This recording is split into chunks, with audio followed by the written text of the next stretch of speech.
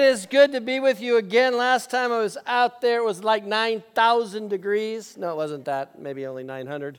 And some of you were out there, and then I came in here, and I preached to an empty auditorium, which is, I hate that. So I'm so glad you're here. Let's cheer, let's go. You said clearly you've had too much caffeine, yeah? Hey, it's a fun weekend for me. I have grandkids. Any of you grandparents? Woohoo! It is the greatest. You give them sugar and give them back to the parents. It's awesome. And we were down in San Diego for a few days, and then one of the funnest events I've had in my 65 years, and 43 of which I've been in ministry. Yesterday, we had an 80s reunion down at Beach Bible Church where I was a youth pastor for 10 years. So think about this. My former junior high and high school kids are now in their mid-50s, right? How many of you are 50 or older?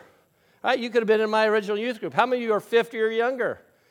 50 or younger. You were in grade school back then, you know? You were, some of you weren't even born, right? So, been a fun weekend. And so, today we're going to open God's Word. Turn to Matthew chapter 7. Matthew chapter 7. And want to talk to you about this idea of judging. You say, oh boy. After this past year, do we need to talk about judging and critical and cancel culture? Did I get your attention at cancel culture? Right? It is so easy for the church to be divided on a whole host of topics. I can show you right now how divided this church is. How many of you are Dodger fans? How many of you are Angel fans? See?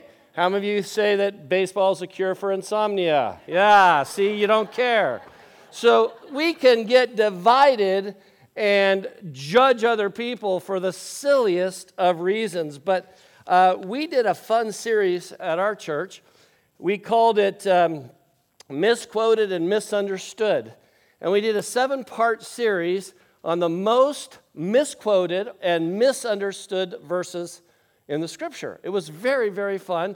So the junior high pastor picked a passage, the high school pastor picked a passage, the senior pastor picked a passage, and I picked this one that comes right out of Matthew chapter 7, and it starts like this: judge not that you not be judged. Judge not that you not be judged. So this section, I think, this particular set of 6 verses may be the most misquoted passage of Scripture that I've ever seen butchered by both pastors and lay people. And I want to unpack it for us. It goes something like this. People who don't know the Bible will use this and maybe even tell you, like, you're not the judge of me, right? In fact, passing judgment has become a staple in our current, what we know as cancel culture. You've seen that, right? Where somebody takes a position on something and the whole world turns on them and like tries to discredit them. And that's been especially true in these last few years. And so what happens is we're very quick to assign blame and to assume the worst about each other's motives. Now, it goes without saying that ought to not be happening in the body of Christ. We understand what happens out in the world, but why is that happening here in churches as well? And so here's how it goes. Non-Christians often believe that they're being unfairly judged by those who call themselves Christ followers. Christians feel that they're not fairly represented in their viewpoints, especially maybe in the media, by, quote, the world. And so both say to the other, you're not the judge of me. And so I want to ask you a question or two. Is there a time when it is okay to judge somebody else? And what does that really mean? Is there a time that there's a biblical approach to calling someone out? And is there ever a right time to do this kind of critical thinking or judging? And really, the bottom line, by the end of this message, I'm going to give you some practical help on, as a Christian, how do you deal with the kind of the cancel culture that is all around you? All right, we got a big task ahead of us. Let's jump in.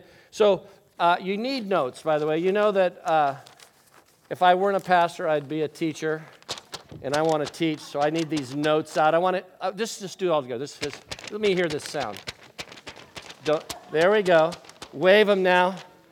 See, by the way, I'm not sure if anybody's listening today right now in their car out in the parking lot. If you are, I want to hear a horn. Is anybody out there today? Nobody. Cheryl, I knew I should have left you in the car to honk the horn. All right. And if you're listening online, hopefully you can follow along with us. So the first point is the better than you problem, verse 1. Judge not, lest you be judged. Now, it's very simple.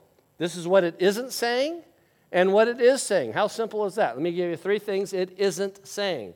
Number 1, that you never evaluate other people's behavior and actions. No, that's not what it's saying. Tolerance used to be kind of the highest virtue in the land, but now it's competing with our cancel culture. And so I think sometimes honest evaluation just gets lost in the rhetoric. So this best-known Bible verse used to be John 3:16, for God so loved the world. But now people quote this verse like, hey, don't judge me. And so clearly we need discernment if we're going to be involved in any kind of judgment. The second thing it doesn't mean you can't confront a close Christian brother or sister if their behavior is damaging to the gospel. We've all of a sudden become crickets when we see rampant immorality in the church, whether it's cohabitation or adultery or couples living with each other before they're married. And so often this verse is used as a shield for sin. It's a barrier to keep other people from saying anything, and it allows the offender to justify living in such a way that they can do whatever they want without any moral boundaries and accountability. Eric Bargerhoff wrote this in his book. He says, their objections, I think we'll have this on the screen, their objections sound like this: aren't we all sinners? What gives us the right to make a moral judgment about someone else? Isn't that God's job? Well, yeah, it is God's job. But we're going to dig a little deeper here and see if that's what it means. And so that word has been uttered by more fourth graders. You're not the boss of me. And it's become a part of our vocabulary. The third thing it doesn't mean is that you can't look critically at what's happening in the world around you and make a moral value judgment. You can make those judgments. You can form an opinion. You can respond accordingly. And I'm going to make a point. I'm going to support the idea that, yes, you do that, but how you do that is more important than what you say. So how you do that. And so I think that what happens when this verse is used out of context, it removes all discussion. In the marketplace of ideas, we should be able to discuss things and agree to disagree. Like right now, I agree to disagree. The San Francisco Giants should not be winning the West right now. It should be but we haven't agreed to disagree, right? And so there's all kinds of things we can agree to disagree about.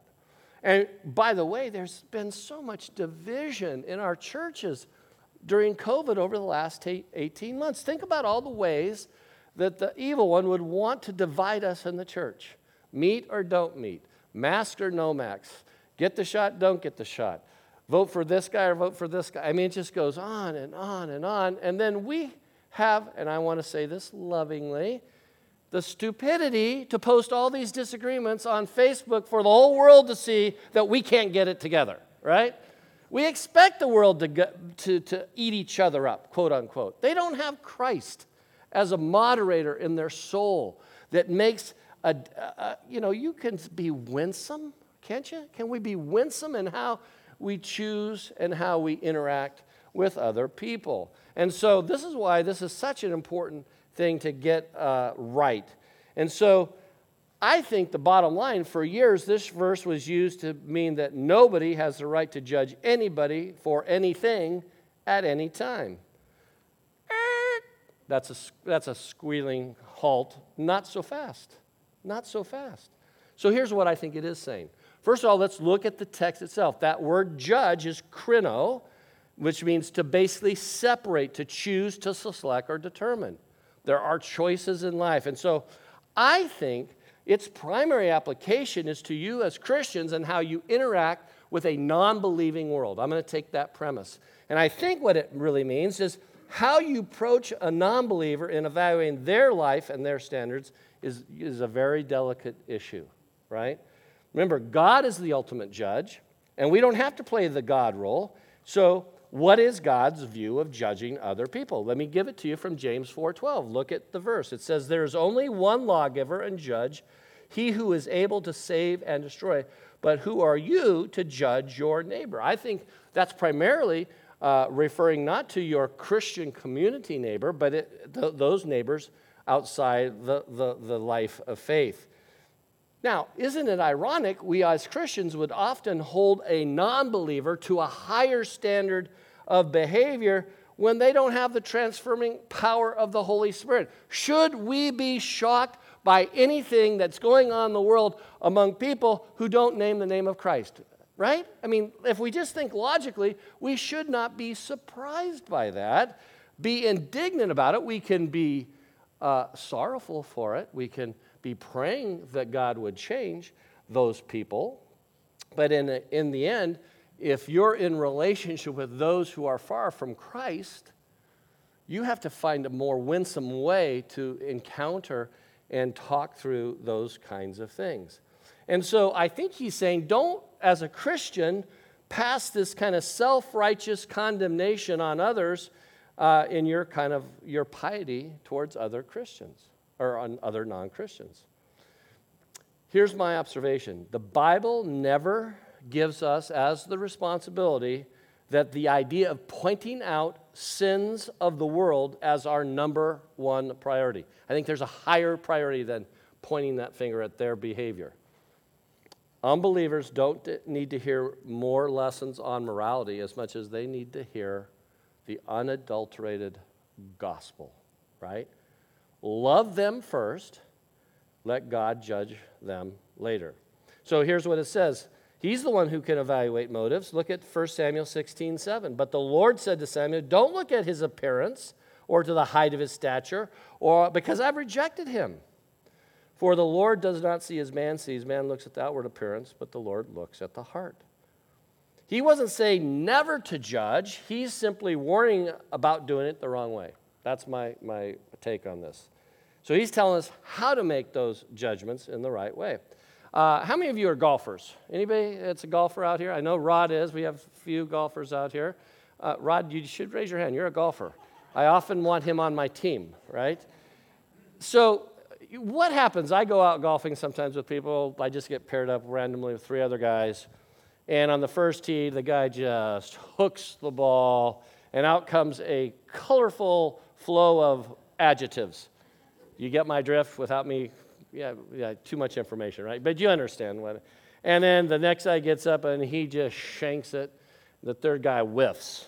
I'm in for a long day. I get up, and of course, the Lord always gives me at least one hole where I hit the ball straight, and I hit it straight down the middle, and then they all hate me, like, who is this guy? Well, just give it a few more holes. I'll make you all feel much better about your game, right? So there's colorful language, yea, thus fairly, swearing of all kinds. And then in the course of conversation, well, what do you do, what do you do?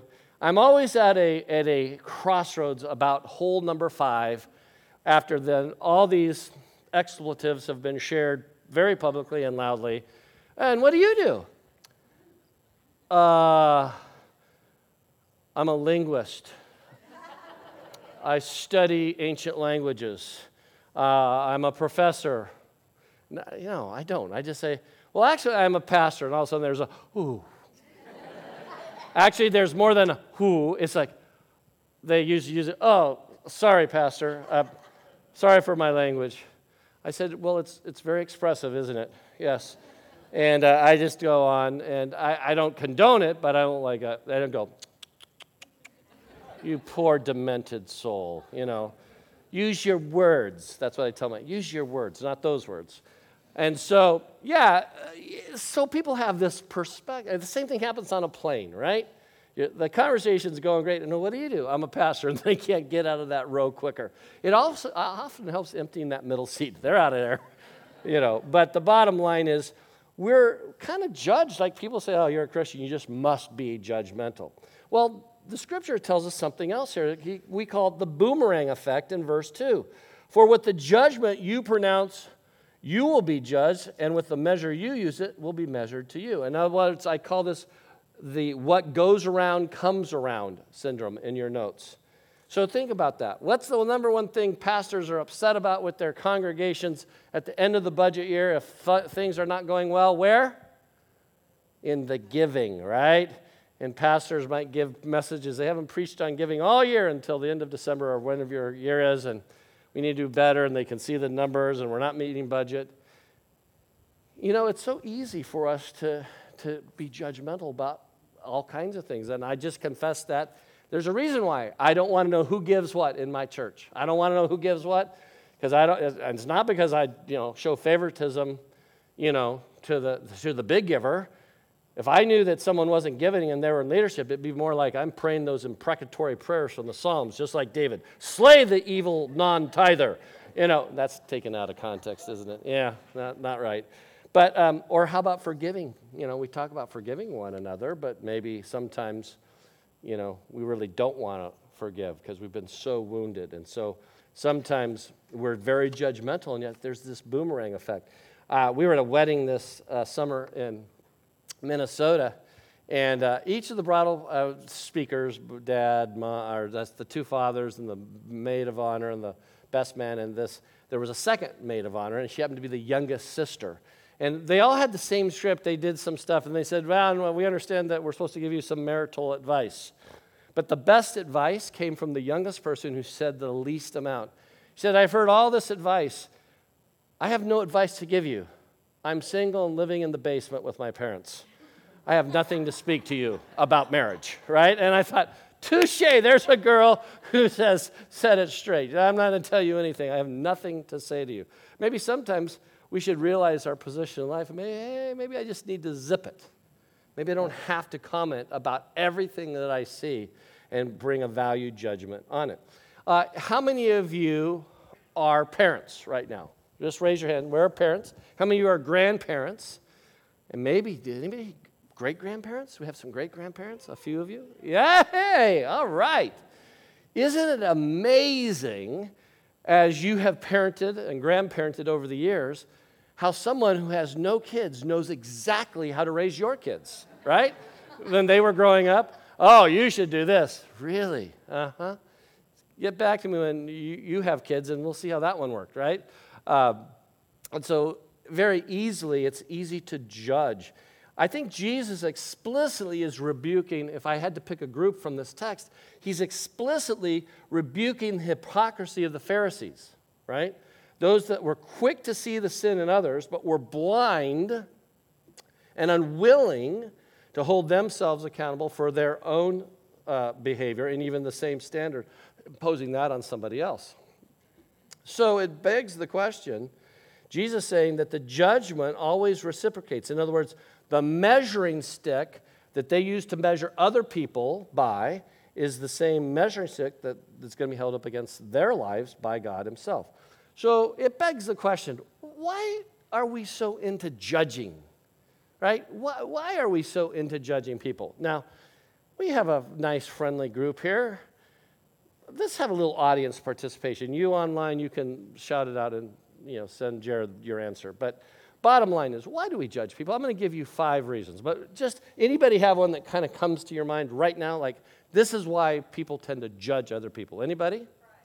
Pride. Let's see. Survey says arrogance. That's good enough. Pride. We have a winner. Awesome. I did not pick her ahead of time. So arrogance and pride. Our big, fat egos allow us to falsely believe that we're better than those that we're critical of. So we think their behavior warrants it, right?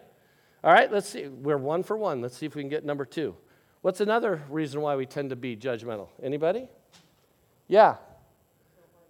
Self-righteousness. Survey says, nice for playing. Thank you for playing. No. That's a great answer. I think that's true. Any other reasons why? Then I'll show you my list. Any other reasons why we tend to be judgmental? Anybody? Make ourselves feel better. Make ourselves, so you kind of tear somebody down so we feel better. Very good. Anything else? Punishment. Oh, yeah, punishment. Let's just cut to the chase. Yeah. Yeah, I'm going to punish you for that. Yeah, okay. Fear, yeah. By the way, I'm going to add to my list because your answers are better than my answers. I like those. All right, well, let's look at them. Arrogance and pride. Number 2, critical nature. That's just part of sometimes we're just critical. It's our natural tendency. Have you ever been around someone like that? They're just kind of cranky all the time. Makes you want to run a million miles from them. Like you wake up cranky, go back to bed, right? They're just critical. They see the glass as half empty instead of half full. Thirdly is jealousy. I went back to yours. We're kind of jealous, so we tear others down because of our own insecurities. Our own self-image is at stake. So we compensate for our feelings of inadequacy. Number 4 is false information. We're given false information, so we make sure you get the whole story.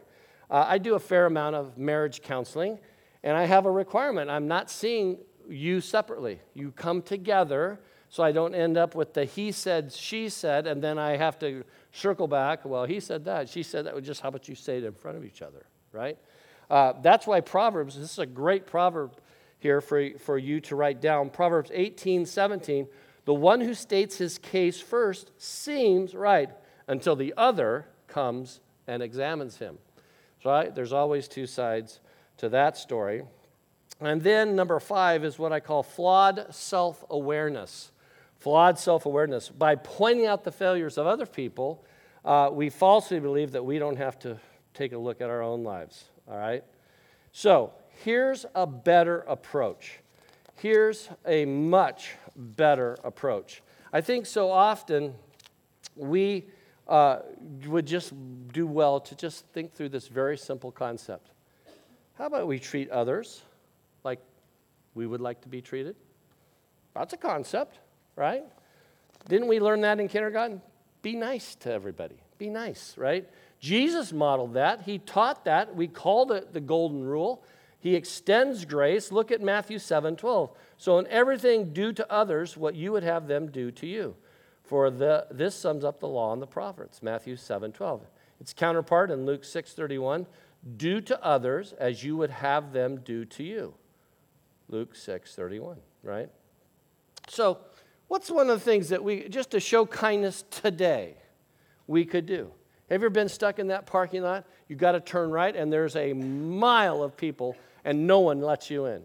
I just try to be kind. So when I know someone's been waiting to turn and get in line, I give them space, unless I'm at Dodger Stadium and we lost, and then I just pout. No, I'm just kidding. Right? So, because we never know what's really going on with people and things that happen. Any of you ever get a bit agitated when you get cut off on the freeway? Someone doesn't signal? Yeah, if we're honest, we probably get slightly agitated. Yea, thus fairly, maybe more than slightly, right?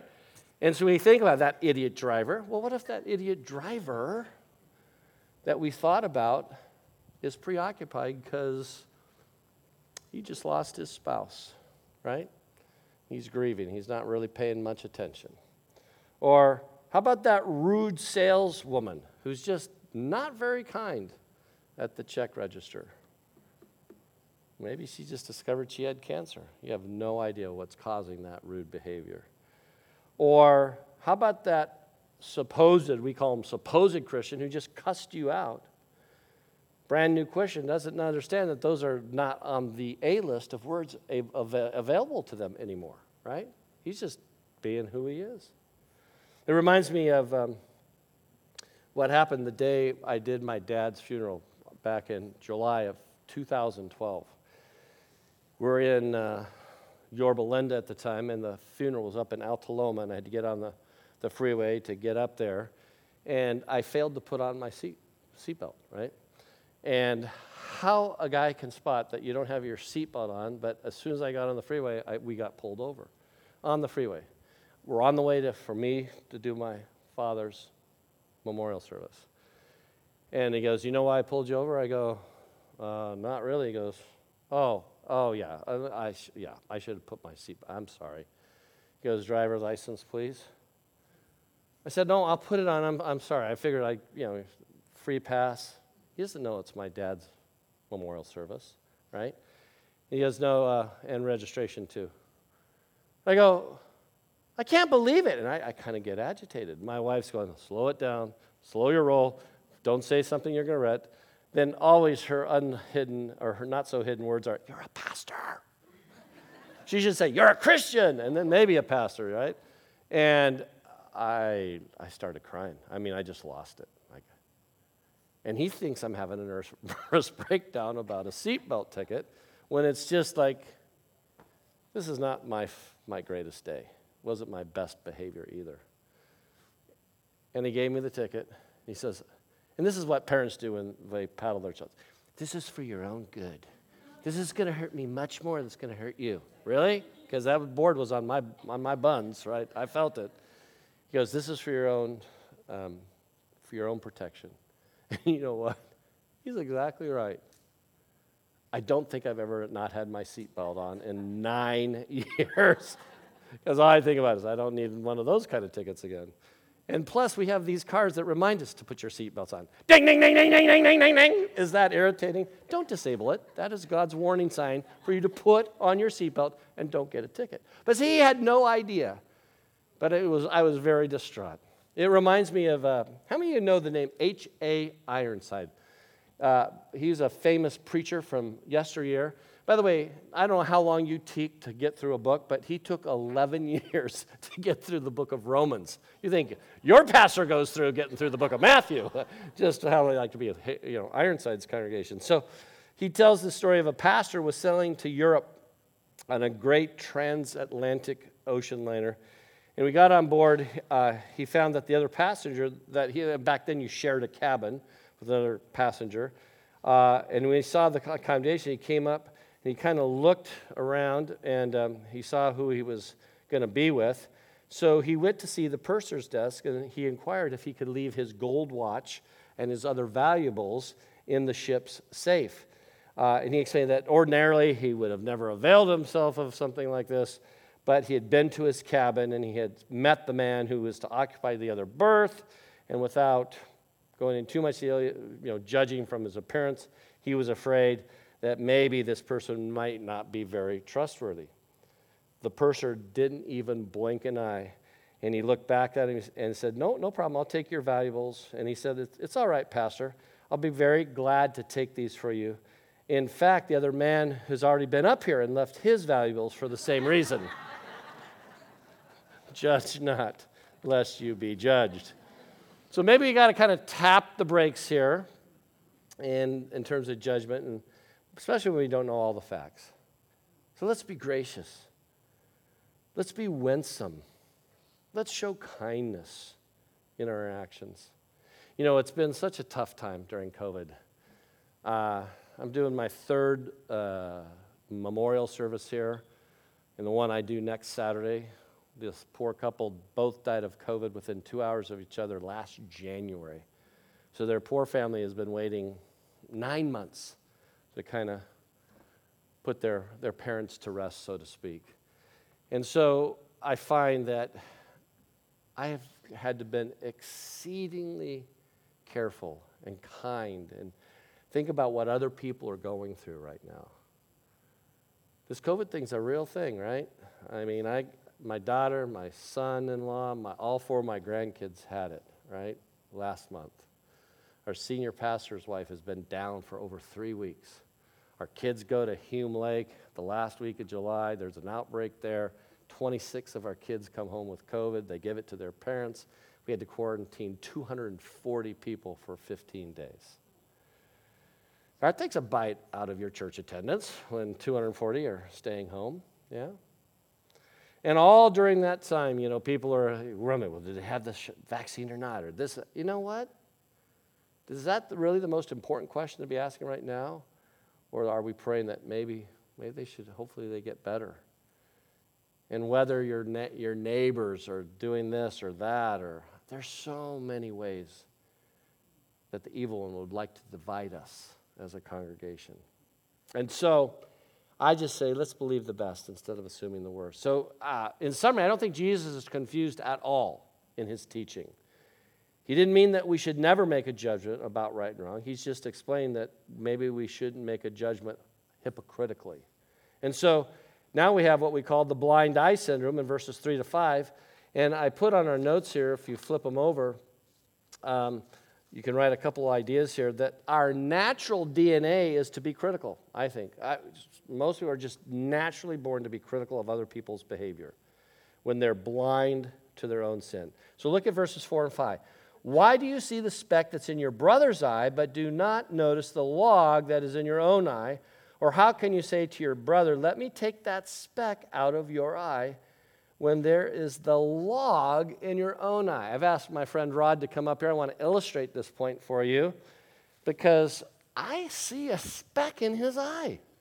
Rod, yeah, come not down here. You come all the way up here. That's right. Come to the principal's office here. Rod, let's come right here. Right?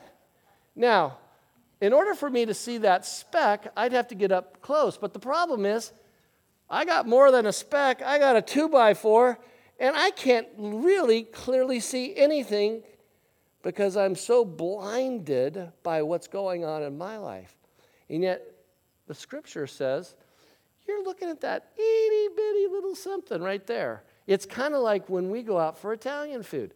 I see a little piece of marinara right there. And I said, Rod, you got to change your shirt. And he said, John, have you looked at yours? I'm covered with spaghetti, right? It's down everywhere. So when you're ready to judge someone else, take a quick self-examination and say, maybe I need to deal with this in my life before I deal with that tiny little thing in his life. Is that fair? All right, give me some. Thanks. All right, thank you, Rod. Yeah, you can clap for him. Come on. And so we overestimate the sin of others and we minimize the sin in our own lives. Second principle under the blind eye syndrome, verse 5. Most judging is done in hypocrisy. You hypocrite, first take the log out of your own eye, and then you will clearly see to take the speck out of your brother's eye. Don't get that reversed. If you're going to bring it, you better take care of you first. 1 John 1:9, you confess, you deal with your own stuff. And what happens is, we know no one's a perfect, but what happens, we think other people should be perfect, and we don't apply the same standard to our own lives. There's what I call the exception clause. And so we demand other people to live to this standard, and we are willing to settle for a much less standard. Now, this is going to hurt. Isn't it interesting and ironic that we tend to be critical of others?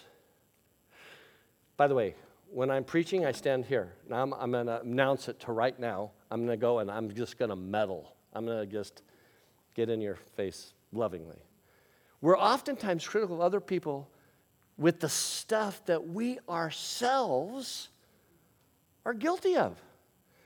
I have to say, in my own profession, it just pains my heart with the righteous indignation that often I see from other pastors about moral purity, and then they're the first ones to go down, or their moral failure. And by the way, I'm not judging every pastor who's fallen.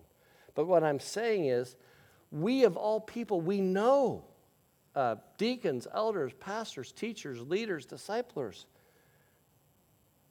We got to do better than that. Not because we're striving for anything. It's because God's called us to a higher level.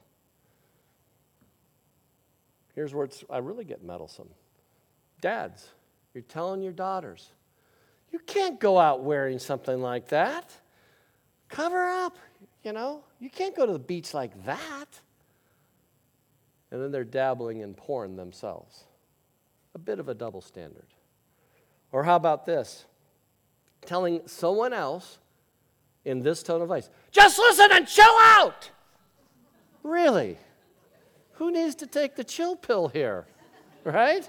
I'm sorry, I woke several of you up. I'm so sorry. Yeah, we're all agitated and we jump down the throat of somebody else. So seeing someone else's faults should be a cue for us to examine our own lives. That's all I'm saying. So we earn that right to be heard by being loving. So the summary is, yes, in this passage, there's a point when we confront the sin in another Christian's life, and yet, if we're doing that with a non-believer, I would just say, go with caution. Go with caution. I get to probably do some pre-marriage counseling for one of my former students. We used to have kids who lived with us who were from China, and they went to Oaks Christian School, and so you really are their surrogate parents for 2 or 3 years. And so we had a young lady live with us for 2 years, her junior and senior year. She went off to USC, and she's graduated, and now she has a boyfriend. They want to get married. And they aren't believers. She's clearly said she's an agnostic at best, and same with him. So before church today, they met us. They drove up from Irvine. They're here to see his parents. The ring's not yet on the finger, but they're getting their ducks in a row, and they wanted to have breakfast. And it was all about, well, Pastor John, would you do our wedding? And I said, well, I have a few questions. They said, do you understand the idea of pre-marriage counseling? That's not a thing in China. I know it's not a thing in China. That's why I'm asking you. Let's talk about pre-marriage counseling. And we had 2 hours together, and they're all excited because they want to do the right thing. They don't yet know Jesus. So the number one thing, though I could give them in the very first meeting all the statistics that are going against them about cohabitation, because they're all excited. They bought a townhouse, and they kind of got the cart in front of the horse. By the way, at least they believe that babies come after the marriage. I was glad to hear that, right? That's good. It's subtle for little wins. But I don't have to lead with you're living together. How about I talk to them about God's plan for marriage and that how to become one, and about loving communication and a whole bunch of other stuff. And so I get to practice what I'm talking about right now in this very moment. And as I do their pre-marriage counseling, I want to keep loving them both towards Jesus, not being, and I realize that goes against some of the grain of our, no, you got to toe the line. And yet I'm reminded that God's grace overcame the sin of the woman at the well, the woman that they wanted to stone because of adultery, and on and on and on. And so, yes, there's a time to judge. Now, I thought I'd wrap up because you are a very astute, theologically accurate congregation. I know you've been taught well for years. So I do want to just read a couple of verses, not with much comment, because I want to give you the basis for future judgment by God, and we'll wrap it up, and I have 2 questions, and we're done. So the first is the judgment seat of Christ. You need to understand, if you are a Christ follower today, you, for believers, will stand before God at the judgment seat of Christ. Romans 14:10. Why do you pass judgment on your brother, or why do you despise your brother? For we will all stand before the judgment seat of God. Then 2 Corinthians 5:10, for we must all appear before the judgment seat of Christ, so that each one may receive what is due for what he has done in the body, whether good or evil.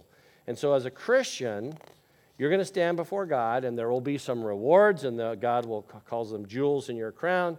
And so I have a very simple question for those of you who call yourself Christ followers today. When you stand at the judgment seat of Christ, will you be able to say, I did everything within my capabilities to make my life count for Jesus? Is what I'm doing going to last for eternity? That gives great perspective when you make choices about what you're going to do and how you spend your time. There's a second judgment. The great white throne judgment is for non-believers. And maybe today some of you are sitting in this room or listening online and you have never crossed the line of faith. Here's what your future holds in relationship to the eternal God. Then I saw a great white throne and him who was seated on it, and from his presence earth and sky fled away, and no place was found for them. And I saw the dead, great and small, standing before the throne, and the books were opened. Then another book was opened, which is the book of life, and the dead were judged by what was written in the books, according to what they had done. And so I'm here to inform you that if you have not yet given your life to Christ, there is a coming day of judgment. It's not a popular one to be given from pulpits, but there is a day And we don't know when, but the Lord will come back, and then someday you'll stand before God. And so I have a simple question. For Christians, your question is, am I making my life count for eternity? If you don't yet know the Lord, notice how I say that you don't know the Lord? I'm taking the positive. You don't yet know the Lord. Are you ready to meet your Maker? It's a simple question. You're on one side of that question or the other. And so today, God is the ultimate God who can judge. And yet today, as we've seen, there are times where we need to be careful in how we judge other people as well. Amen? Amen. Would you bow your heads as the band comes? And so today, I realize there are two camps here. Those who know the Lord, who don't know the Lord. My guess is that most of you in this room know the Lord. And so maybe this is a come to Jesus call in the sense that you say, hey, I do want to make my life count. I've been home for 18 months. I want to have a winsome witness with those I come in contact with. And you say, hey, I really do want to live for Christ. I know that's the desire of your heart. And maybe you kind of nail that down today. Yes, I want to live in light of eternity.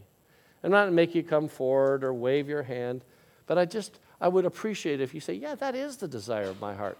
I really do want to make my life count. I want to live in light of eternity.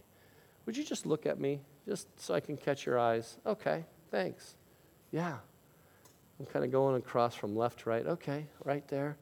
Over there in the back. Okay. Over here in the middle. Thank you. Yeah. Anybody? I want my life to count. Amen. And then maybe somehow, some of you stumbled into this room today and you've never yet given your life to Christ.